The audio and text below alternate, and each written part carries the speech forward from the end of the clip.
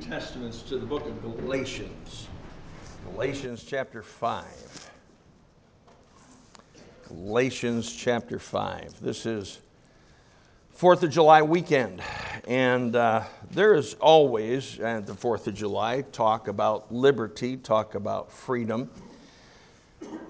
That whole concept of liberty and freedom came from your Bible.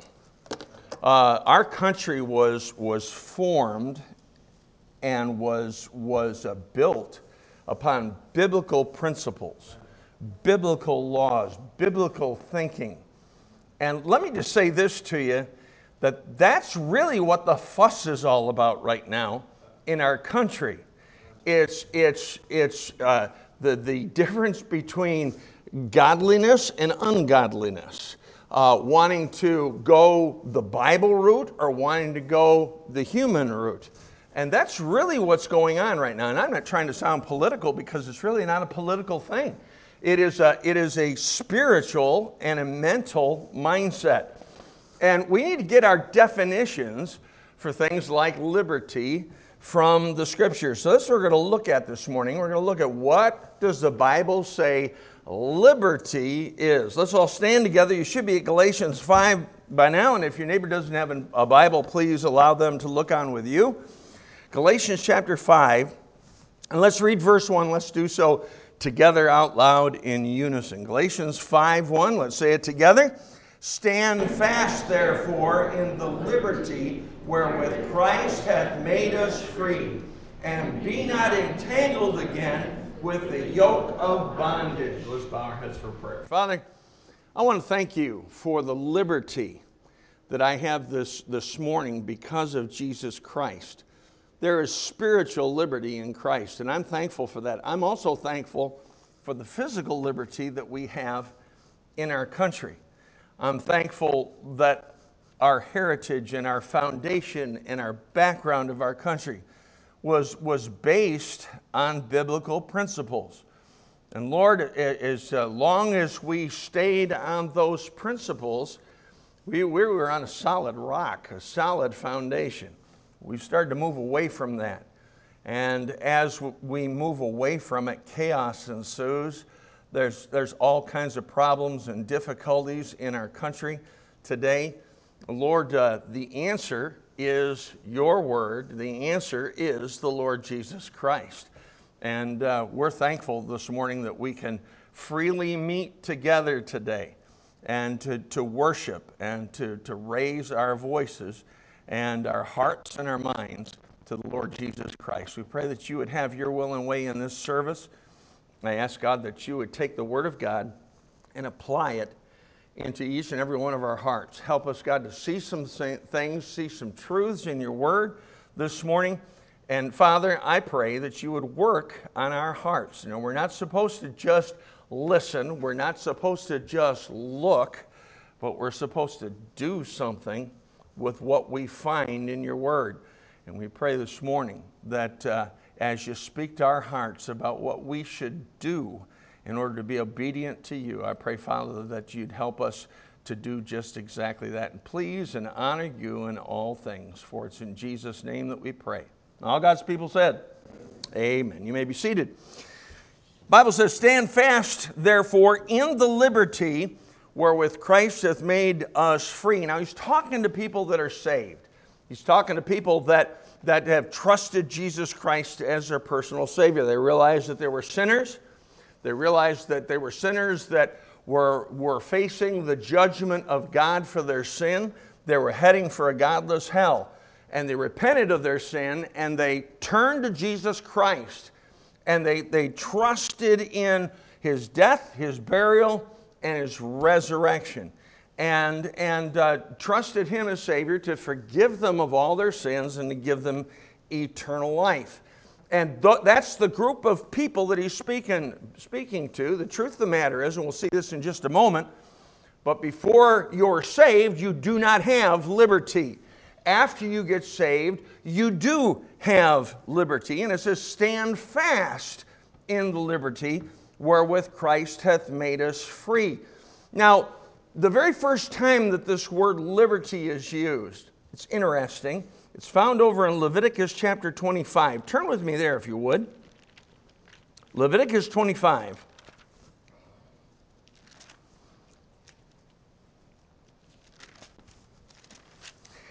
Leviticus 25, if you look with me down in verse 10, Leviticus 25:10.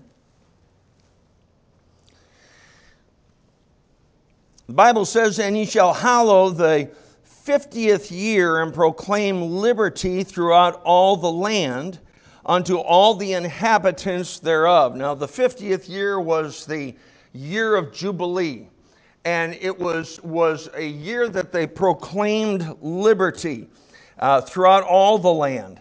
And it says, "Unto the inhabitants thereof it shall be a jubilee unto you, and ye shall return every man unto his possession, and ye shall return every man unto his family." The thing that's interesting about this, that phrase, proclaim liberty throughout the land, is the phrase from the scriptures that is inscribed on our Liberty Bell in Philadelphia. Those words are there. Liberty has two sides to it. And the two sides it has to it is this. Number one, it's freedom from something. It's freedom from something. When you're set at liberty, you're set at liberty from something that had you in bondage. That's what liberty is. Liberty is a release. It's a release from whatever held you captive. And then the second side of liberty is that it's freedom to something. It's not just to escape something that you think is holding you hostage, but to flee to something. And that something that we flee to involves responsibility. People like to talk about the release part of liberty, but we don't like to talk about the responsibility part of liberty. And there's not only a release, but there is a responsibility. When our country got its freedom and we broke away from England, it did not just break away from the power of England, but it went to something. It needed to have a set of rules. It needed to have a set of laws and a set of principles by which it would be governed by. And the founders of our country got those rules, got those laws, got those principles from this book. They spent time in prayer. They spent time in deliberation. They spent time in their Bibles and founded our country based upon biblical principles. If you're set free from something, but not to anything, you're inviting chaos and you're inviting anarchy. Kind of sounds like Seattle, Washington, doesn't it? And that's exactly what happened there.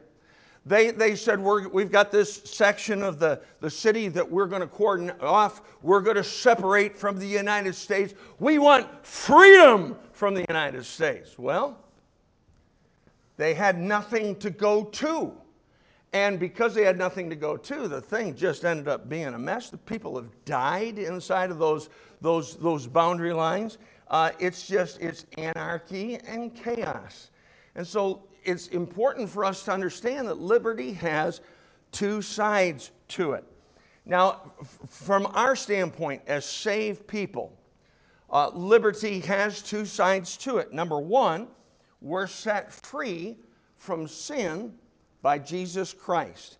When a person trusts Christ as Savior, the hold and the bondage that sin had on us has been released. Before Christ frees us, you need to understand, before you trusted Christ as Savior, if you're here this morning and you're saved, or if you're not saved, understand that in a lost condition, okay, sin has us held captive. Sin has us held captive. And what Christ does is frees us from the bonds of sin. Before salvation, we were the servants of sin. Take your Bibles and turn with me to the book of John, John chapter 8.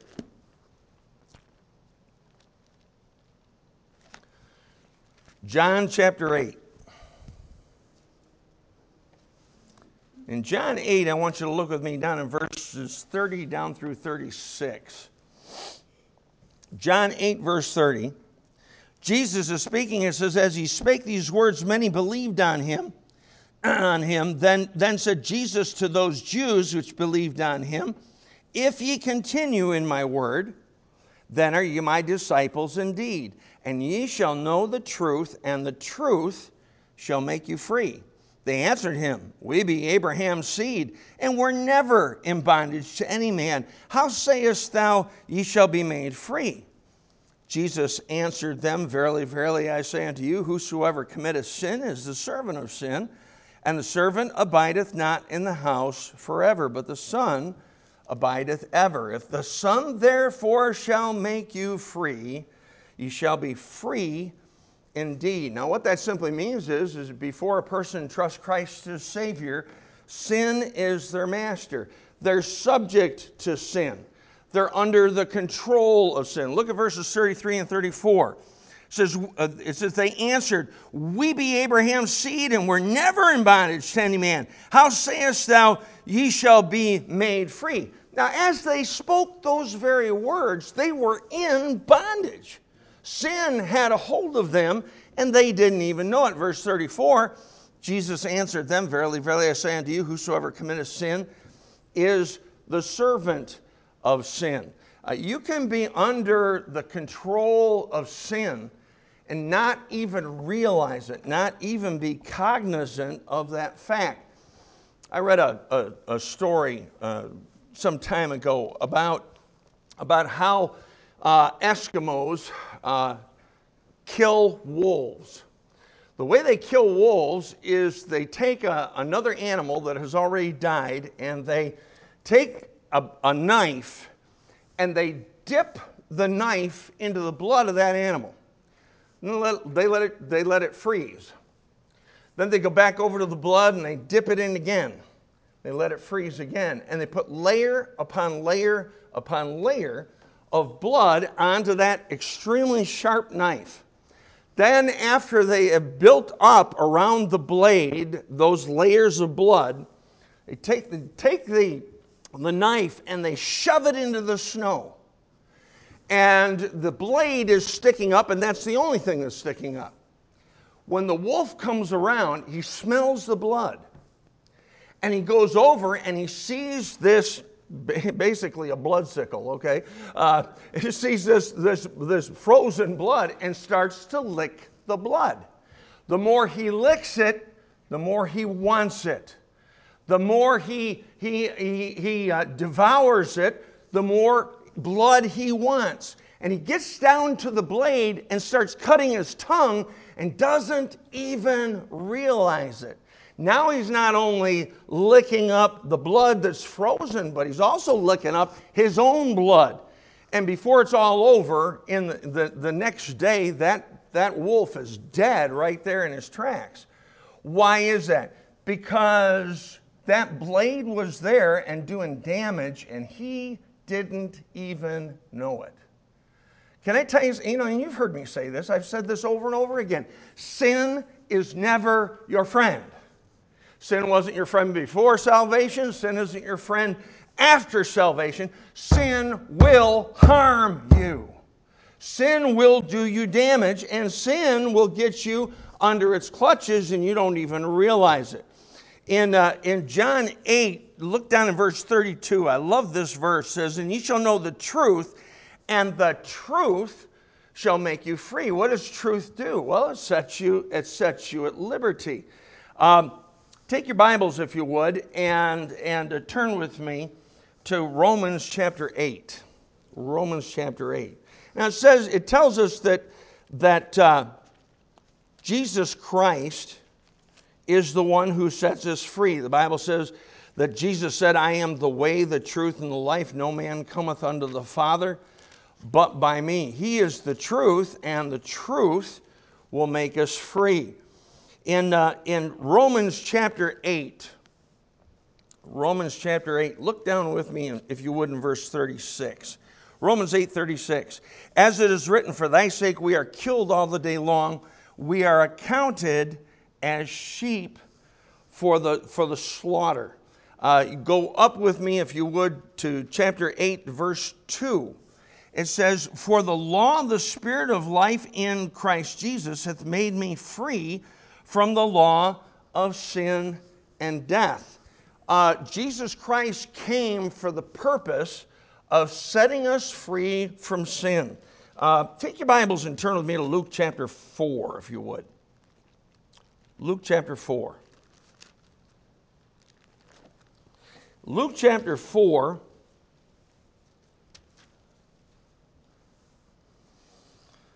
Look with me, if you would, down in verse 18. Luke chapter 4 and verse 18. Luke 4:18.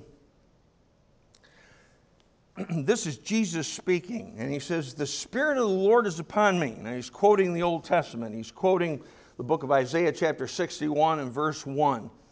He says, "The Spirit of the Lord is upon me, because he hath anointed me to preach the gospel to the poor. He hath sent me to heal the brokenhearted, to preach deliverance to the captives, and recovering of sight to the blind, to set at liberty them that are bruised." Now he came to set us at liberty because sin had its clutches on us. Sin had its clutches on mankind. And it says that the law of sin and the law of death was done away with, and we were set free from that law when we trusted Jesus Christ as Savior. What's the law of sin and death? Well, the Bible says the wages of sin is death. There's two kinds of death in the Scriptures. First of all, there's the obvious, the physical death. When a person dies and their spirit and their soul separate from the body, and the body ceases to operate, they cease to exist as such on this earth, but they go on forever somewhere. When a person dies, they either go forever to heaven or they go forever to hell. And the difference is not what church they go to. The difference is not how good they've been. The difference is, what have they done with Jesus Christ? Have they trusted him and believed on him alone as their Savior? In the book of Genesis, when Eve and Adam both partook of the forbidden fruit, of the fruit of the knowledge of good and evil, Bible says that God warned them about that beforehand. He said, "Listen, if you disobey me, and if you sin, and if you go ahead and do what I've told you not to do, in the day that thou eatest thereof, thou shalt surely die." Now again, they did not die physically, but they did die spiritually. They died on the inside. And when a person trusts Jesus Christ as Savior, what God does is he takes us from death and gives us life.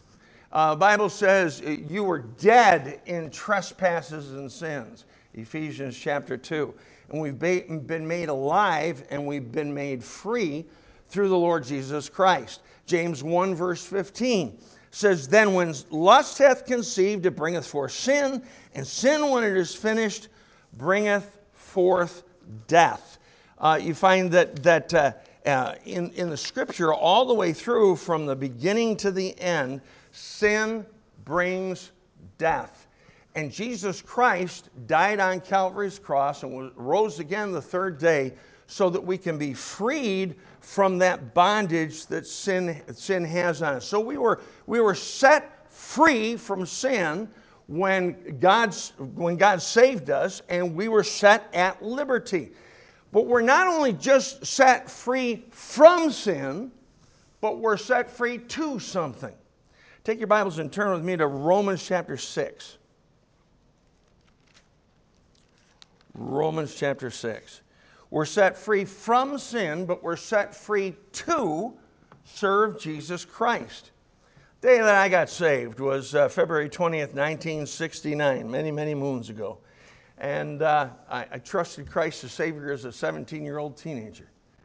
And I have known from that day until this day that any time in between, if I were to die, that I would go to heaven to be with the Lord Jesus Christ. You say, well, have you always done right, preacher? Are you kidding me? Of course I haven't.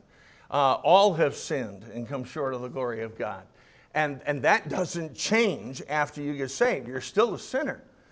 But Jesus Christ, on that day that I trusted him as Savior, forgave my past sins, forgave my present sins, and forgave the sins I hadn't even committed yet. I mean, all of them are forgiven and under the blood of Christ. And when he did that, he set me free from the law of sin and death. Sin will not ever take me to hell because I have been set free. And all God's people said, man, that's good. But understand, that isn't where it stops. You're not just set free from something, you're set free to something. And there's a lot of discussion today in these days about Christian liberty. You know, well, because I'm a Christian and I have liberty, I can do anything that I want to do. Listen, I challenge you to find that for me anywhere in Scripture. It's not there. It's not there. Yes, you've been set free from sin. You've been set free from the law of sin and death. You've been set free from the penalty of sin if you've trusted Christ as Savior. But you know, one of the questions that I asked the night I got saved was I asked this question. I said, you mean, and you've heard it, if you've done any witnessing at all, you've been asked the same question in one size or variety or the other. But the question I was asked, or the question I did ask the preacher was, you mean to tell me that I can go ahead and I can trust Christ as Savior, He'll forgive me all my sins, I can go on out of here right afterwards and go kill somebody, and I'll still go to heaven? Now the truth of the matter is, I suppose you could say, yes, that is true. But can I ask you something? Right after, I can tell you how I felt after I got saved. Killing somebody was the last thing in my mind. In fact, sin was the last thing in my mind. I had just been set free. I had just been forgiven of everything, of all of it. I had just been given freely eternal life from Jesus Christ. And what that does is, yes, it sets you free from that, but it also sets you free to something, and that's to live for Christ. Look with me in Romans chapter 6, in verses 17 through 22. Verse 17 says, "But God be thanked that you were the servants of sin, but ye have obeyed from the heart that form of doctrine which was delivered you, being then made free from sin, ye became the servants of righteousness." That happens at salvation. Verse 19, "I speak after the manner of men, because of the infirmity of your flesh.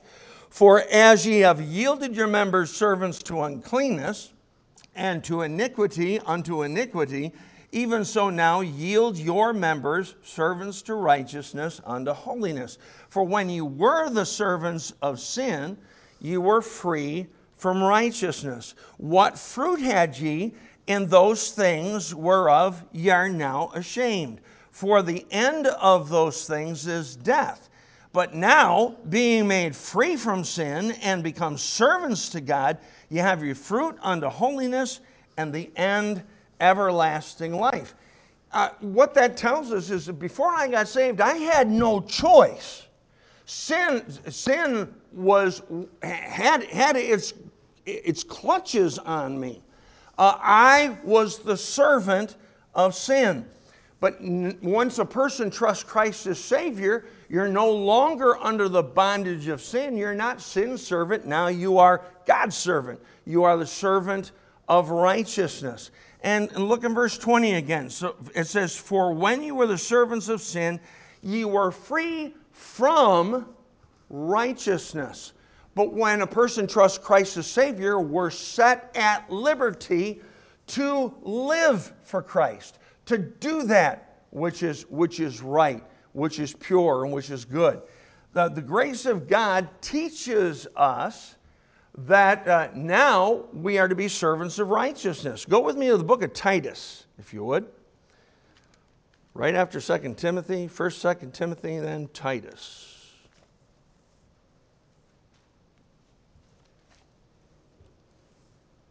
I want you to look with me, if you would, Titus chapter 2, and verses 11 through 14.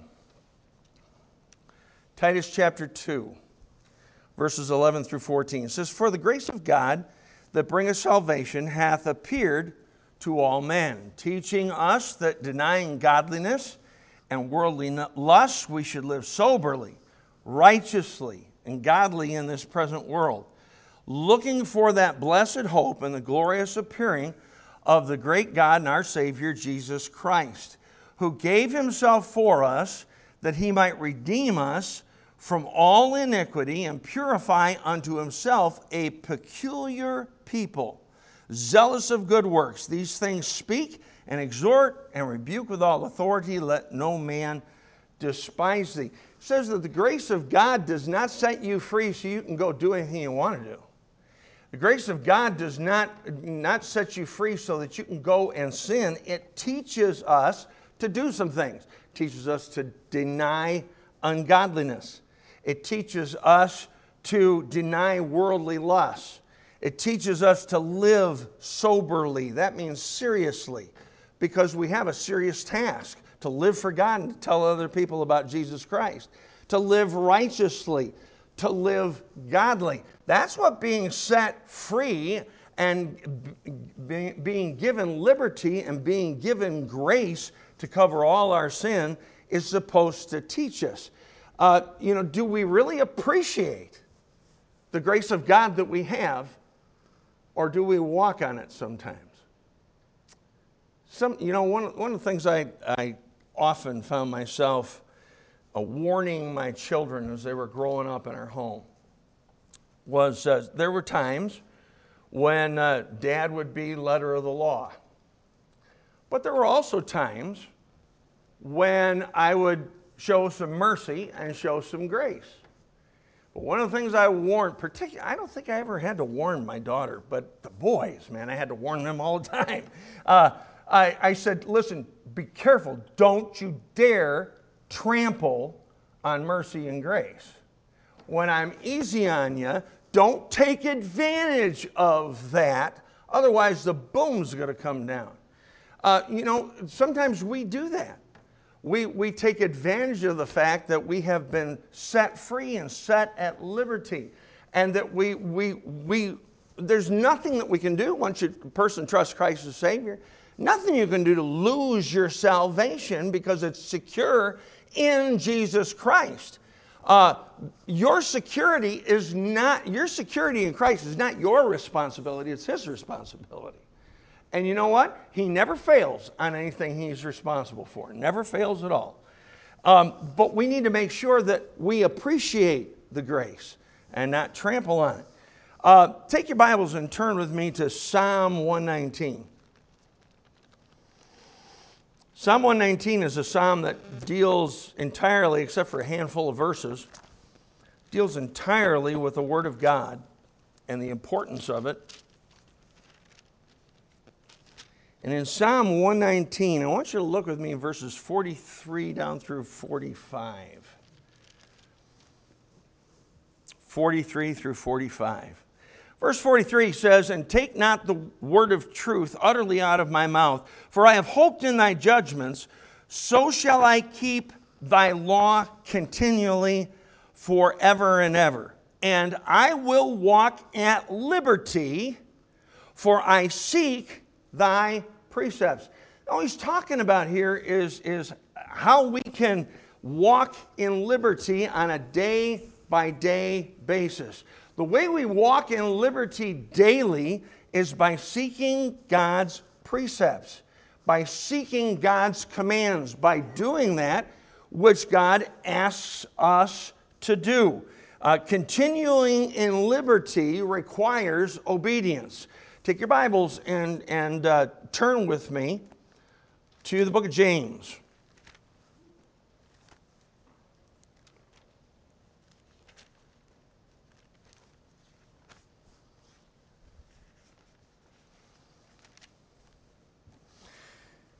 God has given us liberty from sin. He's freed us from sin. But can we still sin as saved people? Sure we can. Absolutely we can. But we're told that instead of choosing sin, we ought to walk in liberty. How do you do that? James chapter 1, look in verses 22 through 25. Says, "But be ye doers of the word, and not hearers only, deceiving your own selves. For if any be a hearer of the word, not a doer, he is like unto a man beholding his natural face in a glass." And that's talking about a mirror. "For he beholdeth himself, and goeth his way, and straightway forgetteth what manner of man he was. But whoso looketh into the perfect law of liberty, and continueth therein, he being not a forgetful hearer, but a doer of the work, this man shall be blessed in his deed." Why does he call it the law of liberty? Because God's laws keep us, set us free, and keep us free. If you obey the Word of God and trust Jesus Christ as your Savior, you're set free from the law of sin and death. And then on a day-by-day basis, as we obey the Word of God and do what God tells us to do, we have that liberty in Jesus Christ. It almost sounds like a contradiction of terms, the law of liberty. But again, and we're seeing this in our society right now, look what happens when laws are removed.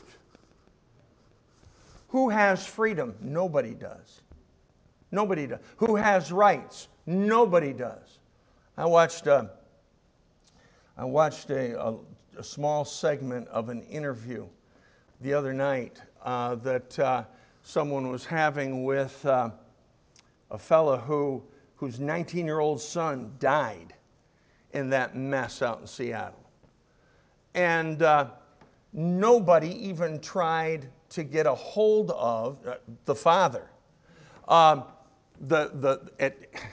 that particular juncture, and it had been a while since the son was killed, the mayor didn't try to get a hold of him. Nobody tried to get a hold of him.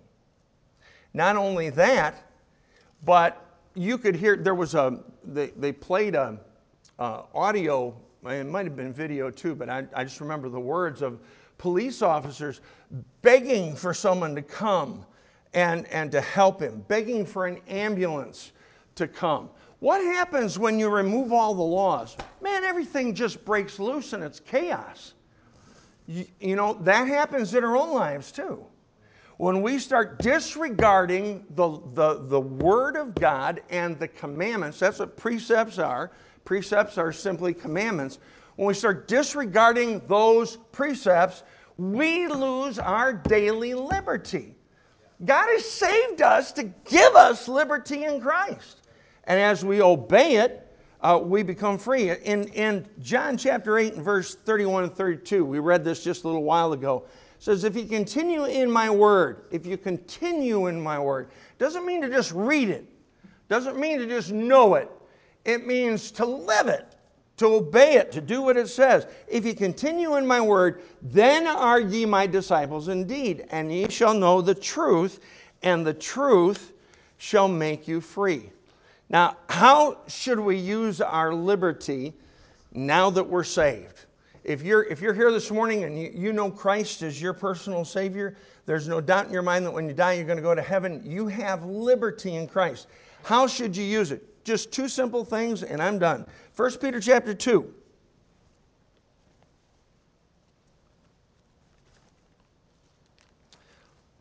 1 Peter chapter 2.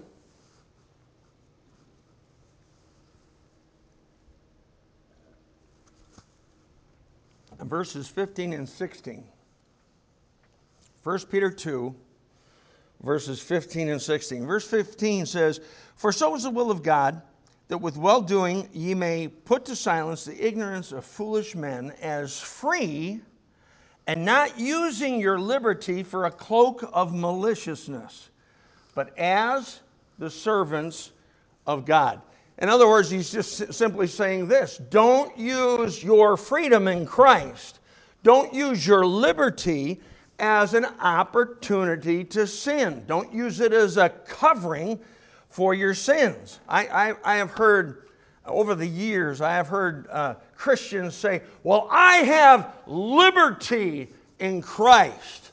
So don't tell me I can't do something or that I should do. I have liberty. You do, but your liberty is not to be used to cloak your sin. Liberty is to be used to be a servant of God. We have liberty so we can serve. We have liberty so that we can serve the Lord God. You're now free to do something that you weren't free to do before you got saved. Yeah, you're free to do right. You're free to live for God. So number one is to realize that we have the liberty that we have so that we can be servants of God. Look at one more verse with me, if you would, over to Romans chapter 6. And this is really the key to the thing. Romans chapter 6.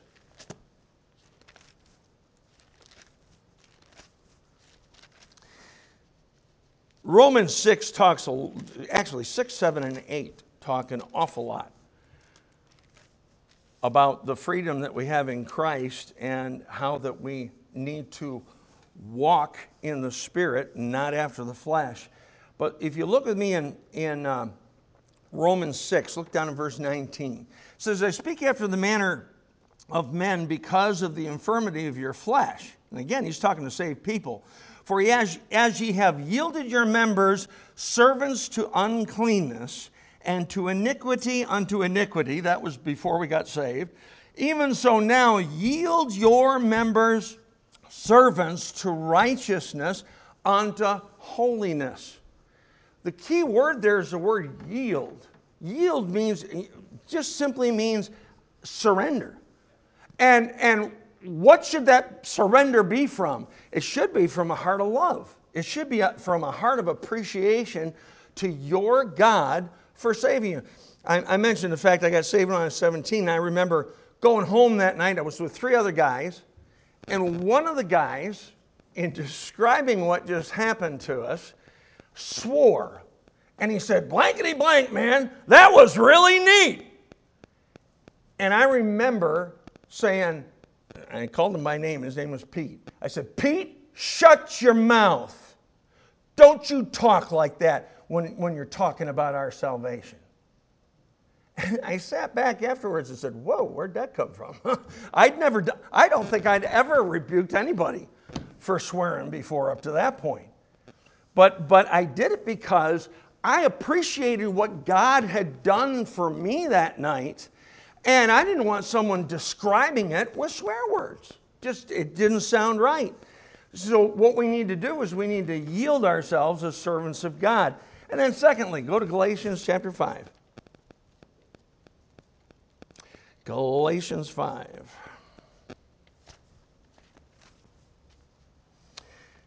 Galatians chapter 5 and verse 13. Galatians 5:13.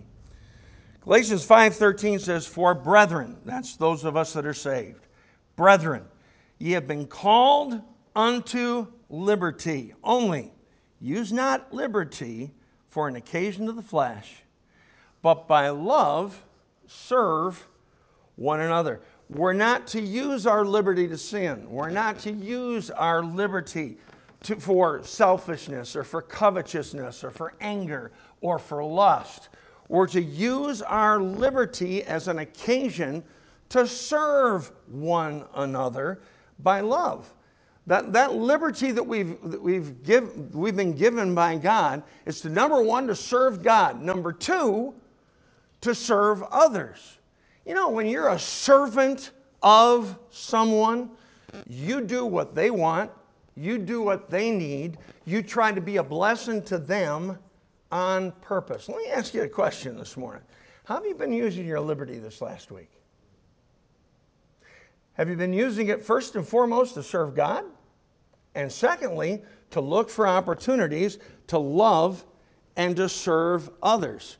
Are you using your liberty or for the right things, or are you using your liberty for license? Are you using your liberty as a cloak of your maliciousness? You know, the scripture says this over in Romans chapter 6. I'm going to conclude with this because I think this is the best way to end the message. God just simply says this: shall we continue in sin that grace may abound? And the answer to that is, God forbid. God forbid. Why? Because He set us free. And if He set us free, He hasn't set us free to continue to sin. He set us free so that first and foremost we can serve Him. And then secondly, by love, we can serve one another. Let's bow our heads for prayer. Father, I pray this morning that You might take this message and use it in each and every one of our hearts. God, there are two types of people in this congregation this morning. There are those that have trusted Christ as their Savior, and there are those that have not yet trusted Christ as their Savior. God, I pray particularly, first and foremost, for those that have not trusted Christ, that today might be the day of their salvation. In just a moment, Lord, we're going to have an invitation, and my prayer is that anyone that's within the sound of my voice that does not know for sure, absolutely positive, that their sins are forgiven, and that if they were to die today, they go to heaven. My prayer is that they'd come forward this morning, take my hand and say, preacher, I'd like to be saved. I'd like to trust Christ as Savior. Lord, You desire to set those folks free. And Your death and Your burial and Your resurrection was all for that purpose. Lord, I pray that You'd work in the hearts of anyone that might be here this morning without Christ as Savior. And then secondly, Lord, I pray for those that are here this morning that are saved, that maybe are misusing their liberty in Christ. God, may we not use liberty as an excuse to sin. For a long time, several years ago, used to hear people constantly say, well, after all, I'm just a sinner saved by grace. Well, that's true, but that should not be used as an excuse for our sin, because we've been given grace, we've been given mercy, and we've been set at liberty. We don't have to be servants of sin anymore. God, please take this message this morning by Your Holy Spirit and work in the hearts of each and every one of us. And as You speak to our hearts this morning, help us to respond to You. And we'll be careful to thank You and praise You. In Jesus' name we pray. Amen. Let's do this. Let's all